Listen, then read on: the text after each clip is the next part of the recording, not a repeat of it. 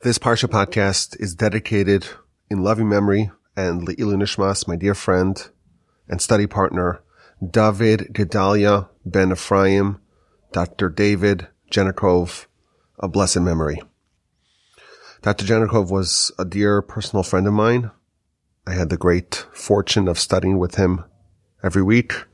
He was a stalwart supporter of Torch. He was a dedicated listener of the Parsha podcast and all the other podcasts that we do over here. And he sadly passed away tragically and shockingly in a car accident a few days ago. Our Parsha begins with the death, the eulogy, and the burial of Sarah. Our Parsha contains the first eulogy in the Torah, and I wanted to dedicate this Parsha podcast to a eulogy of my dear friend, David Jenikov. I want to divide this into two parts. I want to start off by speaking about the subject of eulogies in general, like what's the history of eulogies in our literature, what's the meaning behind it, what's the purpose of it, like what are we supposed to take away from it, what's the objective of a eulogy. And then in part two, I want to talk about David and his life and his incredible qualities and attributes, and try to find something that we can all take as a lesson from his illustrious life. Now we have a eulogy in our Parsha with Sarah. The Torah does not tell us the content of the eulogy that Abraham gave for Sarah. The Midrash fills us in. The Midrash tells us that Abraham's eulogy of Sarah consisted of chapter 31 of Proverbs, Eshes Chayil, a woman of valor. If you have some time, I would encourage you to take a look at the Midrash. The Midrash goes to the chapter of Proverbs, verse by verse, and shows us how each verse relates to Sarah. But of course, Sarah is not the only eulogy that we receive in the Torah. At the end of the book of Genesis, chapter 50, we read about a very lengthy and elaborate eulogy and bewailing of Jacob. The verse tells us that in Egypt, they mourned Jacob for 70 days. And then after they brought Jacob to Israel, to the land of Canaan, there were 7 days of mourning in a place called Goren Ha'atad. And the Talmud describes that all the kings, 36 different kings, participated in the 7-day eulogy of Jacob, and they all placed their crowns on top of Jacob's coffin. And the commentaries tell us that a eulogy is not this monolithic thing. There are 9 different types of eulogy, and the eulogy of Jacob incorporated all different types of eulogies. Later on in the Torah, read about Aaron. When he passed away, the nation bewailed him for 30 days, the men and the women. When Moshe died, he was also bewailed. He was also mourned for 30 days. But with Moshe, it was just the men. Rashi tells us that there's a difference. Aaron was so beloved by all because he was a peacemaker between husband and wife, and therefore the women also mourned Aaron, whereas with Moshe, it was just the men. But this idea of 30 days of mourning became a staple in Jewish life for the mourning of a giant. And even more than 1,000 years later, when Rabbi Judah the Prince died, he requested to not be mourned and eulogized for more than 30 days. He thought it would be inappropriate for him to receive a more elaborate and extended eulogy than Moshe. If Moshe was only mourned and eulogized for 30 days, then Rabbi Judah the Prince should not be mourned and eulogized for more than 30 days. But ultimately, he was eulogized for 30 days, day and night, says the Talmud. And from that point forward, either they eulogized him by day for the rest of the year and they studied at night, or they eulogized him at night and they studied by day for the rest of the year. Ultimately, he was actually eulogized for 12 months.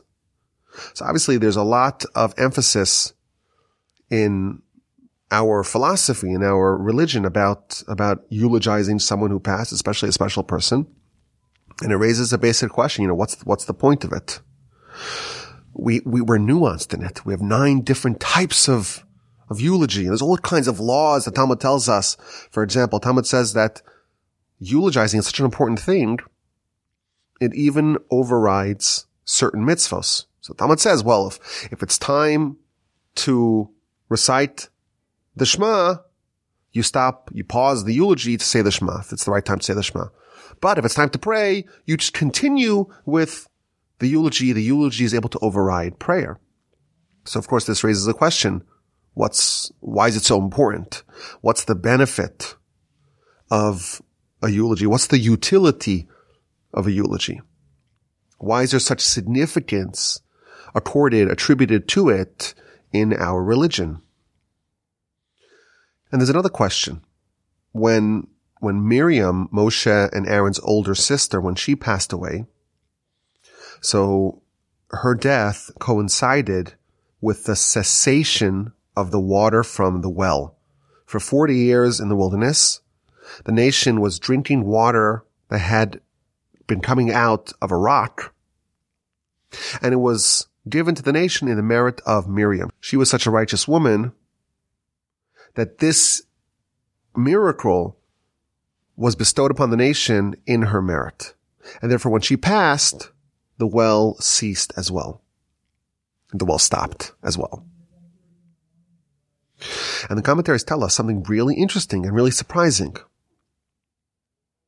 When Aaron died, when Moshe died, they were mourned and eulogized properly. But when Miriam died, she was not sufficiently eulogized. And that's why the well ceased. Had she been sufficiently eulogized, the well would not have stopped. And I think this brings us to the next question we need to ponder about the whole subject of eulogies in general.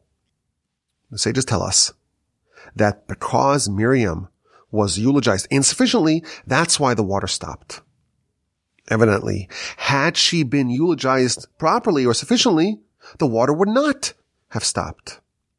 The power of a eulogy is such that it would have succeeded in perpetuating the well of Miriam, the wellspring of Miriam, even after its benefactor had passed.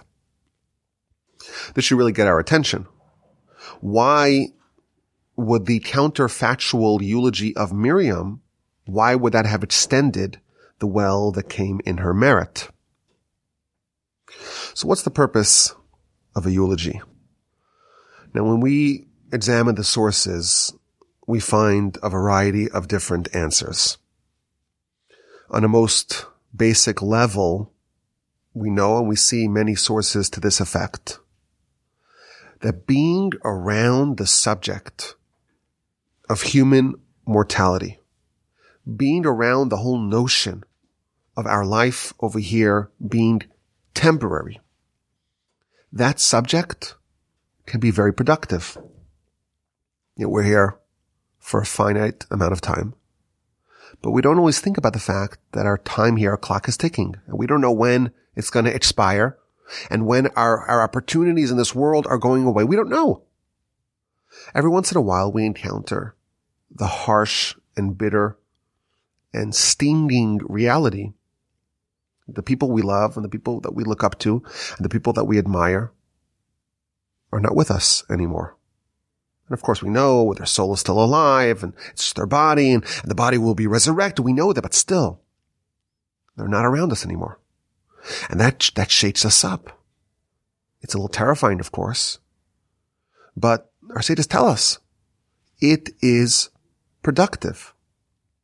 The verse in scripture tells us it's better to go to a house of mourning than to go to a house of festivities. You see festivities and you see joy and revelry, and it's exciting. It's better to go to a place where there's sadness and melancholy and depression and mourning and bewailing and crying. Why? Because this is the end of all of humanity. Everyone ends up eventually in that coffin. Ve'hacha yitein libo. And the person who is still alive can take this message to heart. When you experience the harsh reality of the temporality of our life over here, you get an opportunity to think about what really matters. If you're by a funeral and someone that you know and you love and you were close with and you had a relationship with, they're being talked about by their friends, by their family. It should make you remember the fact that one day you're going to be there. And what are they going to say by my funeral? Will I live up to my potential? Will I have wonderful things being said about me like is being said about this person? Am I going to maximize the gifts that the Almighty gave me like this person did? So one of the reasons why we have eulogies is that in general, to participate in a funeral and all the accompanying events, the mourning, the shiva, all that makes us remember that our time here is finite. It's limited. We won't be here forever. Of course, we don't know when that moment is that we're going to be ushered before the heavenly tribunal. We don't know. And therefore, we ought to cherish every moment, every second. We have an opportunity. You're alive. It's the greatest gift of all. You can do mitzvos. You can elevate yourself. You can become more of a soul. You can become closer to the Almighty. And once you pass, you no longer have that opportunity. And when you think about that, it can spur you, it can encourage you, it can be a catalyst for you to elevate yourself. A lot of us have dreams. We have ambitions. We're going to do this. We're going to do that. We're going to actualize our potential. But sometimes we procrastinate. We push things off. I'll get to it eventually. When you see a harsh reality of someone who no longer has this leash, no longer has this opportunity, it reminds you that if you're going to do something, don't wait. Don't push off your dreams. Don't wait for your potential that the Almighty gave you and expects you to develop. Don't wait for that to spontaneously emerge. Do what you can to bring it to fruition. As Hillel tells us, Im lo achshav emasai, if not now, when? Don't say when I get the time, I'm going to do what the Almighty wants of me. How do you know that you'll have more time? The Mishnah tells us to repent a day before we die. Well, when's that? Could be today, could be tomorrow, we don't know. But we don't think in those terms most of the time. We're away from it, we're shielded from it, we're insulated from it. And you participate in a funeral, and you listen to eulogies, and you think about what a person lived for, what they valued, what they prioritized, what were their life's accomplishments, what were the behaviors that they embodied, what are the qualities that they earned. When you experience that, it can help the participants to take their life more seriously. So on a basic level, the reason why we have eulogies is for the benefits of the participants. They get a touch point with their own mortality, and that's a very beneficial reminder. The Talmud tells us that when we remember the fact that we're going to die, it can help a person to avoid making any mistakes. Most of our mistakes, says the Talmud, most of our spiritual blunders can be attributed to short-term thinking, to forget about the fact that we're souls and we have an eternal life, and to try to build towards that legacy. We forget about that. A eulogy helps ground us and kind of bring us spiritual sobriety. I will say, I'm talking more about David in a little bit, but a mutual friend of ours told me that the day before he passed, they were having a very deep and intimate conversation, the deepest conversations that they've had in their entire life. And it was an emotional conversation, and it was a spiritual conversation, and it was a conversation that I believe would qualify for what our sages tell us, to repent the day before you die. And it just happens. The Almighty works, of course, in ways that are unfathomable to us sometimes. It seems, just from what I wasn't privy to the conversation, but from what I heard about it, this was a conversation that definitely qualified as repentance the day before you pass. But again, talking about eulogies in general, we have an idea as to why the whole institution of a eulogy is found, why it's so emphasized. It's important to think about our own mortality. But of course, our sages added some more reasons why we eulogize. For one, they tell us that it bestows honor upon the deceased. You talk about their qualities. You talk about their accomplishments. You talk about the good character. You talk about the mitzvahs that they did. That brings them honor. And it also encourages other people to try to emulate them. But one of the most profound ideas, which is a little bit of an expansion of this idea, it comes courtesy of the Gaon of Vilna. And this, to me, is a game changer. This is one of those ideas that really changes the whole subject completely.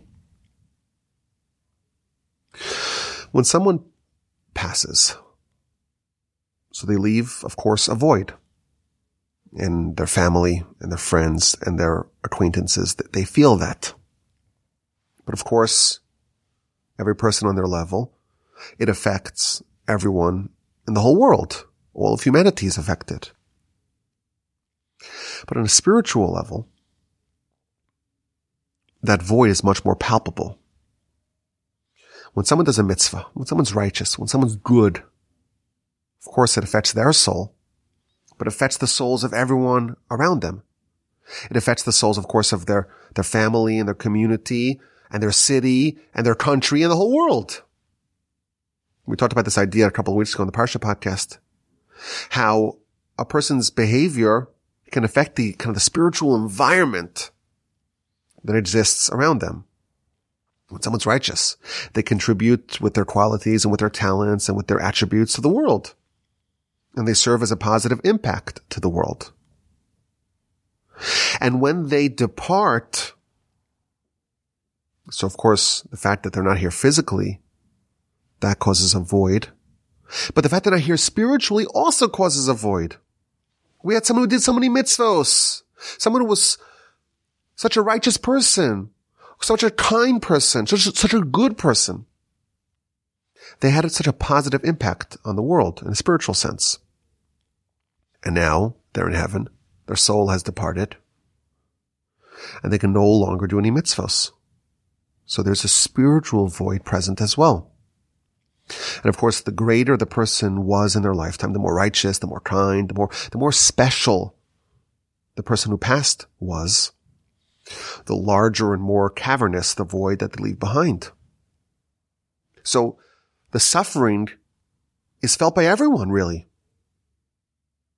Because on a spiritual sense, we lost an asset, a spiritual asset that held us up, that elevated us.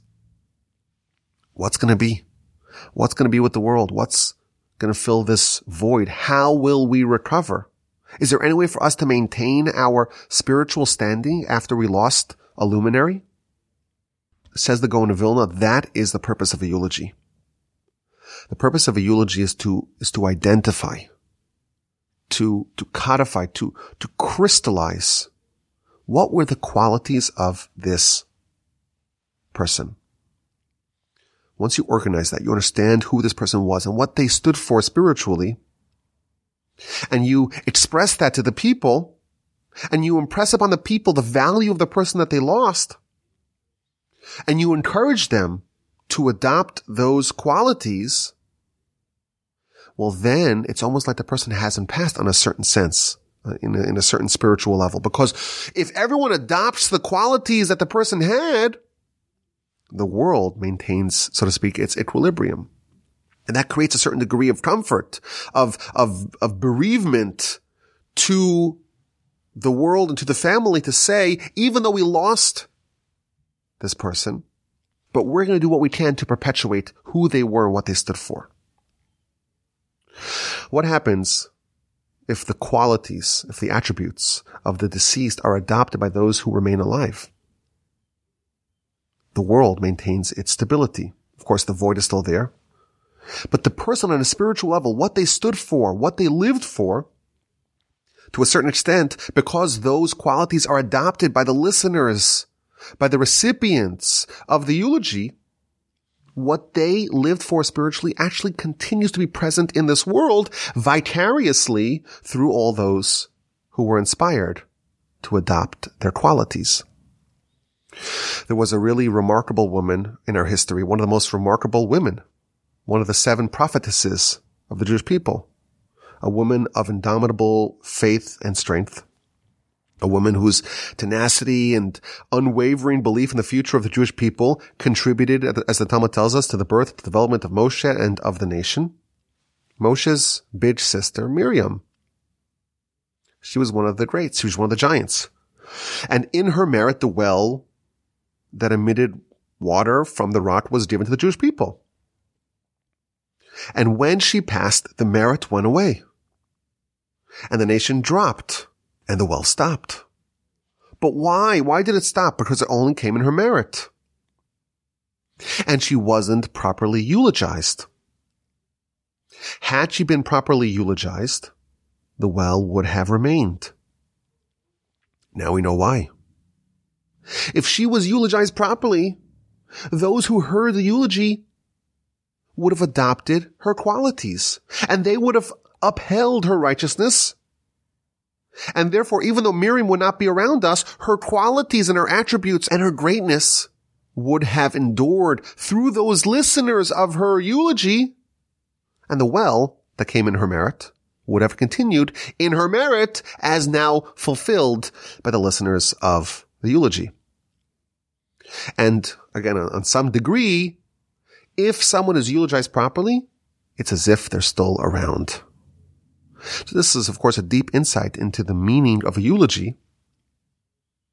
And it's much more demanding, because it's not just, let's learn about this person. Let's really, really study this person and see what they stood for, what their qualities were, and why were they so special, and see what we can do to adopt that. And of course, it demands of us to truly absorb the lessons and the qualities and think about how we can, in some way, integrate and assimilate those qualities into our life. But I think that with this understanding, I want to talk about my friend David Gedalia ben Ephraim. Now, I know in the podcast, a lot of y'all don't know who he was. So I'm going to try to give you a little character sketch of him. But even if you don't know who he was, you could still be inspired by him. You could still be inspired by his life and his hard work and his accomplishments and his qualities, his sterling qualities. And hopefully we can all be inspired to mimic them in some way and elevate ourselves and take on, so to speak, some of the greatness that he had, and in some degree, in some capacity, do something to perpetuate the wonderful qualities that he embodied. It's hard to take it all, of course. He was such a prince of a man, such a gem. And as we'll talk more, he did so much, and he stood for so much. It's really hard for one person to say, I'm gonna fill those shoes myself. But everyone could pick up something, and I'm going to make a suggestion at the end as to something that we could all adopt to go along his path. The Talmud talks about when the great sages passed, they would take the qualities of the great sage and divide it up amongst the students. So there's this precedent of this idea. You don't have to undertake to be a perfect reenactment, a perfect representation of a person, but at least let's take on something. So when you want to speak about someone like David Genikov, how do you capture such a man? How do you capture the greatness and the specialness of such a person? So we could talk about his brilliance, and he was a genius, not just a genius in potential, But like everything that he did in his life, he utilized his potential. And he had curiosity and he had thirst for knowledge. I was his study partner. And I know he also listened to the podcasts. So I got to make sure if you're going to come study Torah with David Jenikov, you got to make sure that you're up to speed. You're up to snuff. He was a sharp listener to the podcast. If there's some sort of logical flaw in the reasoning, he would let you know because he would spot it and he would tell you about it. And if this is not limited, of course, to Torah, in whatever field, when we were study partners, and any subject that came up in our discussion, any subject that's in the news, he knew all about it. And he's able to speak eloquently about it. He had this incredibly vast reservoir of knowledge in basically any fathomable field. But not only that, there's some people that they know a lot, but they have a hard time kind of relating it to the lay people. He had this unique ability to grasp on a deep level complicated subjects, but also had a way of explicating it, of explaining it to a novice. I actually thanked him in my book in the acknowledgement section because he read, I don't know if he read the whole thing, but he read vast parts of it and all kinds of suggestions. Even though I reread the book 20 times before I hit publish, found all kinds of typos and mistakes. Maybe you shouldn't say it like this, say it like that. He was a brilliant person and a genius. And we could talk about that. We could talk about his career successes that were absolutely off the charts. He was a gifted craniofacial surgeon, absolute top of his field. He was actually part of the surgery team that did the first operation of separating conjoined twins. It was like a 30-hour or even more, very, very long surgery. And we talk about his care and his compassion and skill as a physician and a surgeon. We could talk about his drive and ambition. He had just uncommon drive and ambition and energy. He was always innovating, always taking on these world-altering projects. He started off as a surgeon and he continued that, but he got involved in other areas of medicine, biotech. He was always working on all kinds of solutions. I remember there was a time that we were studying and he had some cancer treatment and they were monitoring some patients that had taken this new drug. I don't know if it's a drug or some sort of treatment. And every week we would talk about, well, how's the patient doing? Are they still alive? But he was working in all kinds of fields, ALS, various cancer treatments, drugs that would vastly improve the outcomes for all kinds of conditions. And he was able to work simultaneously in all kinds of different fields all at once. And he made wildly ambitious goals for himself and he pulled them all off. His son Matthew said by the funeral, he said that he was talking about how he would make a list of all the things he wanted to do, make a list like a to-do list, and then just check them off.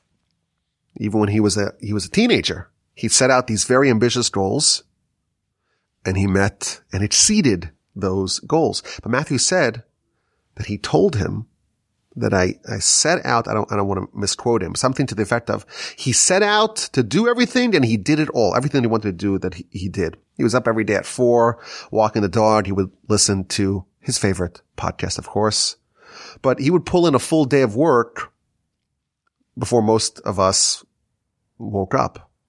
He had this great engine, accomplishing, doing, building, energy, maximizing his time judiciously, accomplishing an incredible amount in his lifetime. So we could talk about that. We could talk about his incredible ambition. Of course, his incredible generosity. He was a fantastic athlete as well. State wrestling champ in high school, an Ironman triathlete. There's a lot of different angles that we could talk about. But I was thinking of the following angle to try to capture maybe the greatest, it's hard for me to say, but what I see as one of his really crowning achievements or his crowning qualities. So I thought of the Mishnah in Pirkei Avos, in chapter 2 of Ethics of Our Fathers. It's talking about Rabbi Yochanan ben Zakkai. He was the great sage of the Jewish people in the first century of the Common Era. And he had 5 primary students: Rabbi Eliezer, Rabbi Yehoshua, Rabbi Yossi, Rabbi Shimon, and Rabbi Elazar. And the Mishnah says that he tasked his 5 primary students to go find what is the best, most sterling quality that a person should cleave to in their life. What's the best quality of them all? And the students went to investigate. And Rabbi Eliezer comes back and says, an ayin tova, having a good eye. That's the number one quality. And Rabbi Yeshua says, to be a chaver tov, to be a good chaver, a good friend. That's the most important quality. And Rabbi Yossi says, to be a shachen tov, a good neighbor. That's the most important quality. And Rabbi Shimon says, haroes hanola, to see the future, to anticipate, to intuit the future. And finally, Rabbi Elazar says, to have a leiv tov, a good heart. So the great rabbi said, Rabbi Elazar, who said that the most important quality is to have a good heart, I think he's right. Because included in a good heart are all the other things. You have a good heart, you have everything. All the 5 students arrived at their own conclusion. Good eye, good friend, good neighbor, seeing the future. But the best quality, the one that incorporates all the other sterling qualities, is to have a good heart.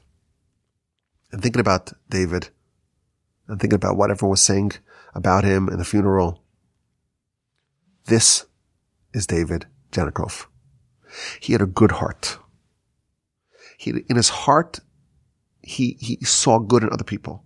He saw the potential in other people. He was an overachiever. And he wanted other people to flourish as well. So he could be tough. He could be exacting. But it's because he had the vision to see other people flourish and blossom. He wanted other people to succeed. And he was happy for other people. And he always had a warm smile and a positive, cheerful, optimistic attitude. That's David Janikov. And all these qualities, to have a good eye, to think about other people, and to be a good friend. This is David Janikov. By the funeral in Dallas, the shul was absolutely packed. And someone joked that the shul was fuller for his funeral than it was on Rosh Hashanah. And who were all these people? I thought I was David Janikov's best friend. But I think everyone else in the room had that same feeling. He had a good heart. Included in a good heart is to be a good friend. And he was an incredible friend. He was incredibly dedicated to his friends. I even read an obituary on plasticsurgery.com. My friend Bill sent me the obituary, and it reads a quote from some head of some surgery, something of America, Association of America. This was the quote. David was one of my closest friends and a respected colleague in plastic surgery. He made everyone feel like they were his best friend. But he was really oriented to thinking about other people in an uncommon way. He really was thinking about other people. He lived for other people. I was looking for this card. David wrote me a card last year. It was such a nice card. It was so kind and thoughtful. I actually saved the card. I couldn't find it. I have it somewhere in my drawer. I couldn't find it. I wanted to read it again. But it was so nice. It was so thoughtful. He had a way of just making everyone else feel so special. But he really lived for other people. Now, included in having a good eye, our sages tell us, is to be a good neighbor. Now, what does it mean to be a good neighbor? The one opinion talks about being a good friend. If you're a good friend, you'd imagine you'd be a good neighbor as well. So perhaps we can suggest that the idea of being a good neighbor is to be close and to be a good person, not just to the people who are distant from you, but also to the people who are closest to you. Some people, they have big ideas. They want to change the world. They want to improve all of humanity. Let's help the masses. Let's work on this project and that project. But unfortunately, the people that are closest to them sometimes are ignored or suffered. They're too busy with the big picture to sweat the little stuff. Not David. I don't think I could think of another person who was as caring and as dedicated to his family as David Janikov. There was just nothing that he wouldn't do for his wife Lisa, and their 4 children, Michael, Max, Matthew, and Megan, and their significant others. He was always thinking about them. He was always like kind of monitoring where they are, where they're at, what they need, what can I do for them? I'm going to have a heart-to-heart with this one. I think this one needs that. I'm going to try to get this person to speak to that one because that's what they need. He would really deeply think about what his children needed. He was attuned to the specific needs of each of his children.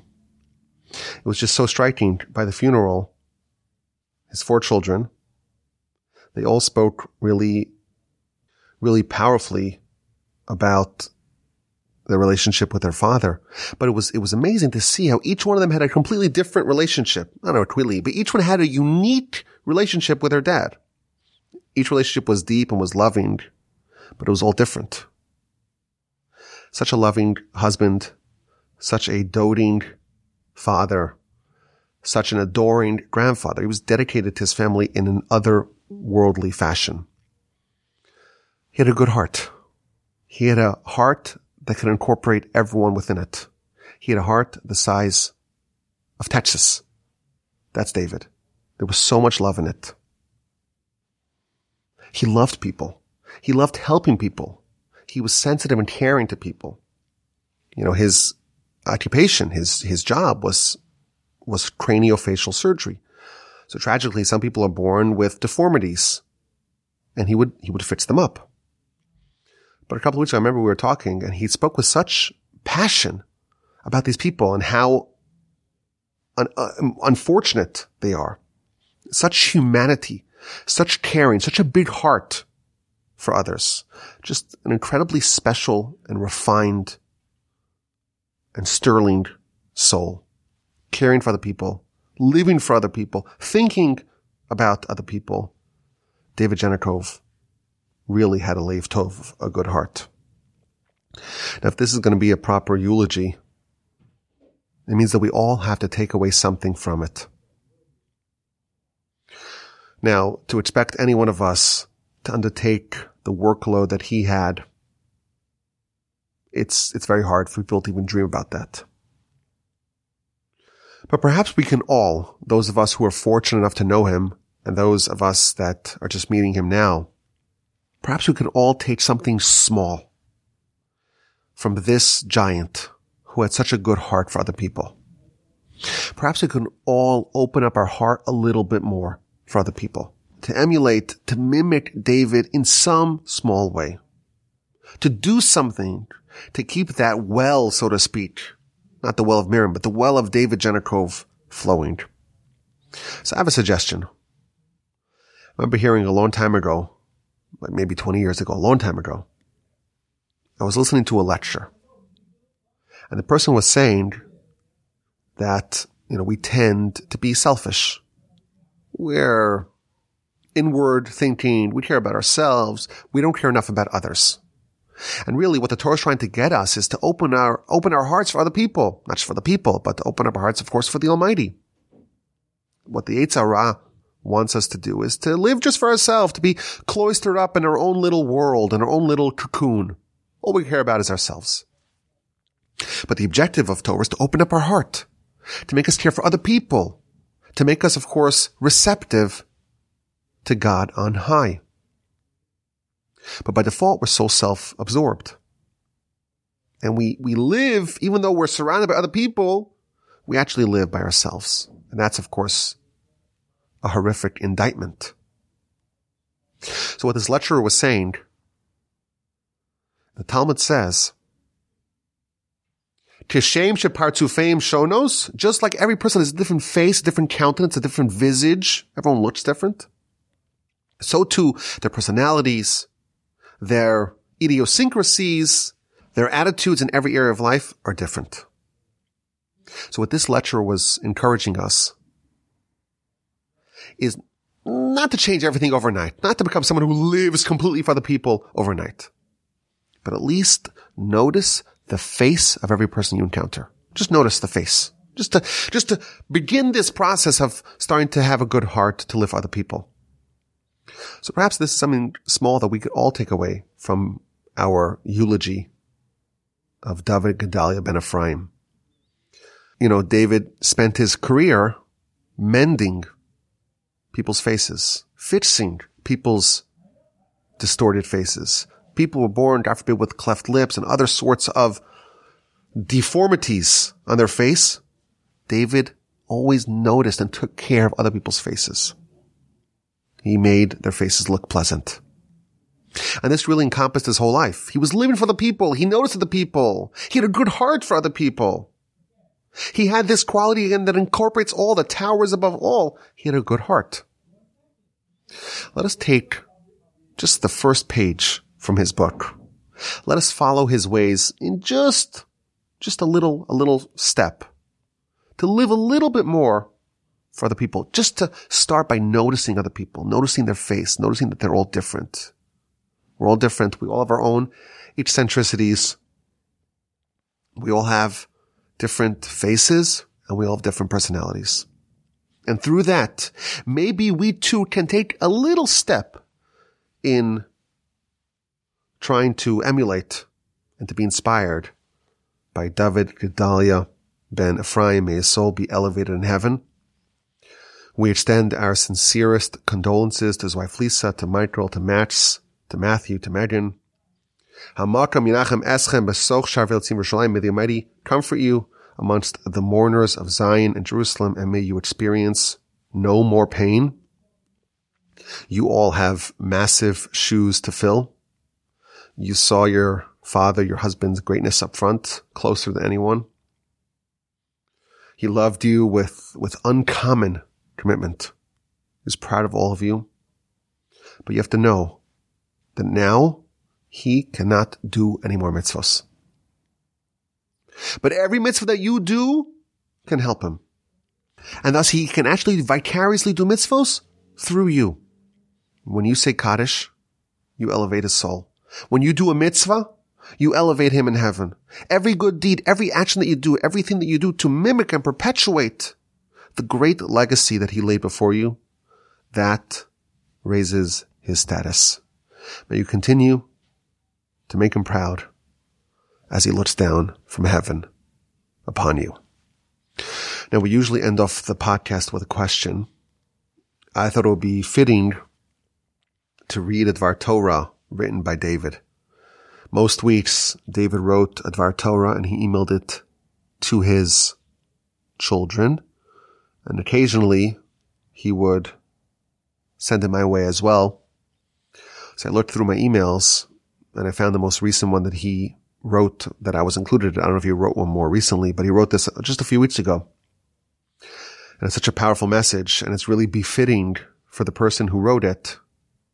So this is going to be the final segment of the podcast. He wrote, this is Parsha's Bereshis, so just a few weeks ago. Now that we are finished with Deuteronomy and Simchas Torah, we're starting the Torah all over again from Genesis, verse 1, chapter 1. When God creates the universe, etc. I am sure everyone has heard or read the story. On day 6, God creates Adam and then Eve from his rib, so he will have a partner in the world and help taking care of the Garden of Eden. Prior to this, though, God created millions of animals, birds, cows, deer, fish, etc. However, he only created one Adam, a single being. Have you ever asked the question of why only one? This is the origin of the Jewish belief that every person is his or her own universe, and that each life is in fact a world upon itself. The expression, if you save a life, it is as if you saved the entire world, comes from this concept of uniqueness.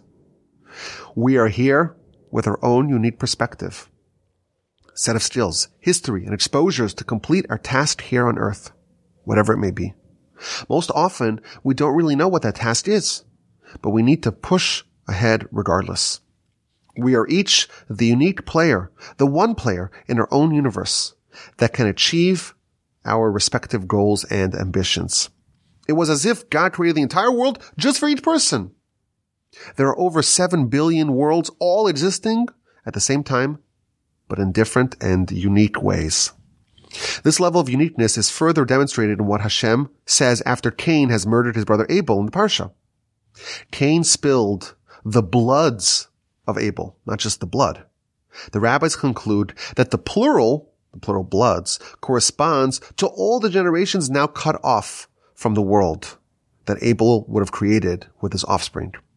His uniqueness, in fact, our uniqueness, is passed down to our children and their children, etc.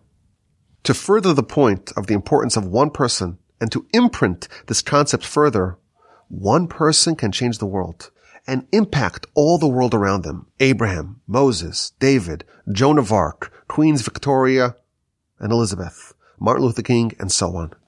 So we must be ready. We must take our talents and achieve. We are each special and have a unique purpose in this world, which is why we are created in the first place. Be the lead player in your life and positively impact those around you. It's why you are here. Be ready to play the game. Have a great week, everyone.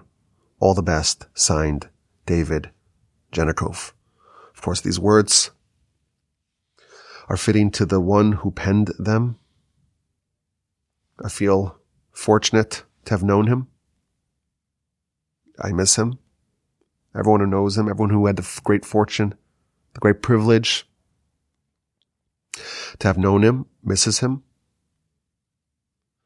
May his soul be elevated in heaven. As always, my email address is rabbiwolmajib.com. Everyone have a great week, fantastic Shabbos, and please God, we'll talk again next week.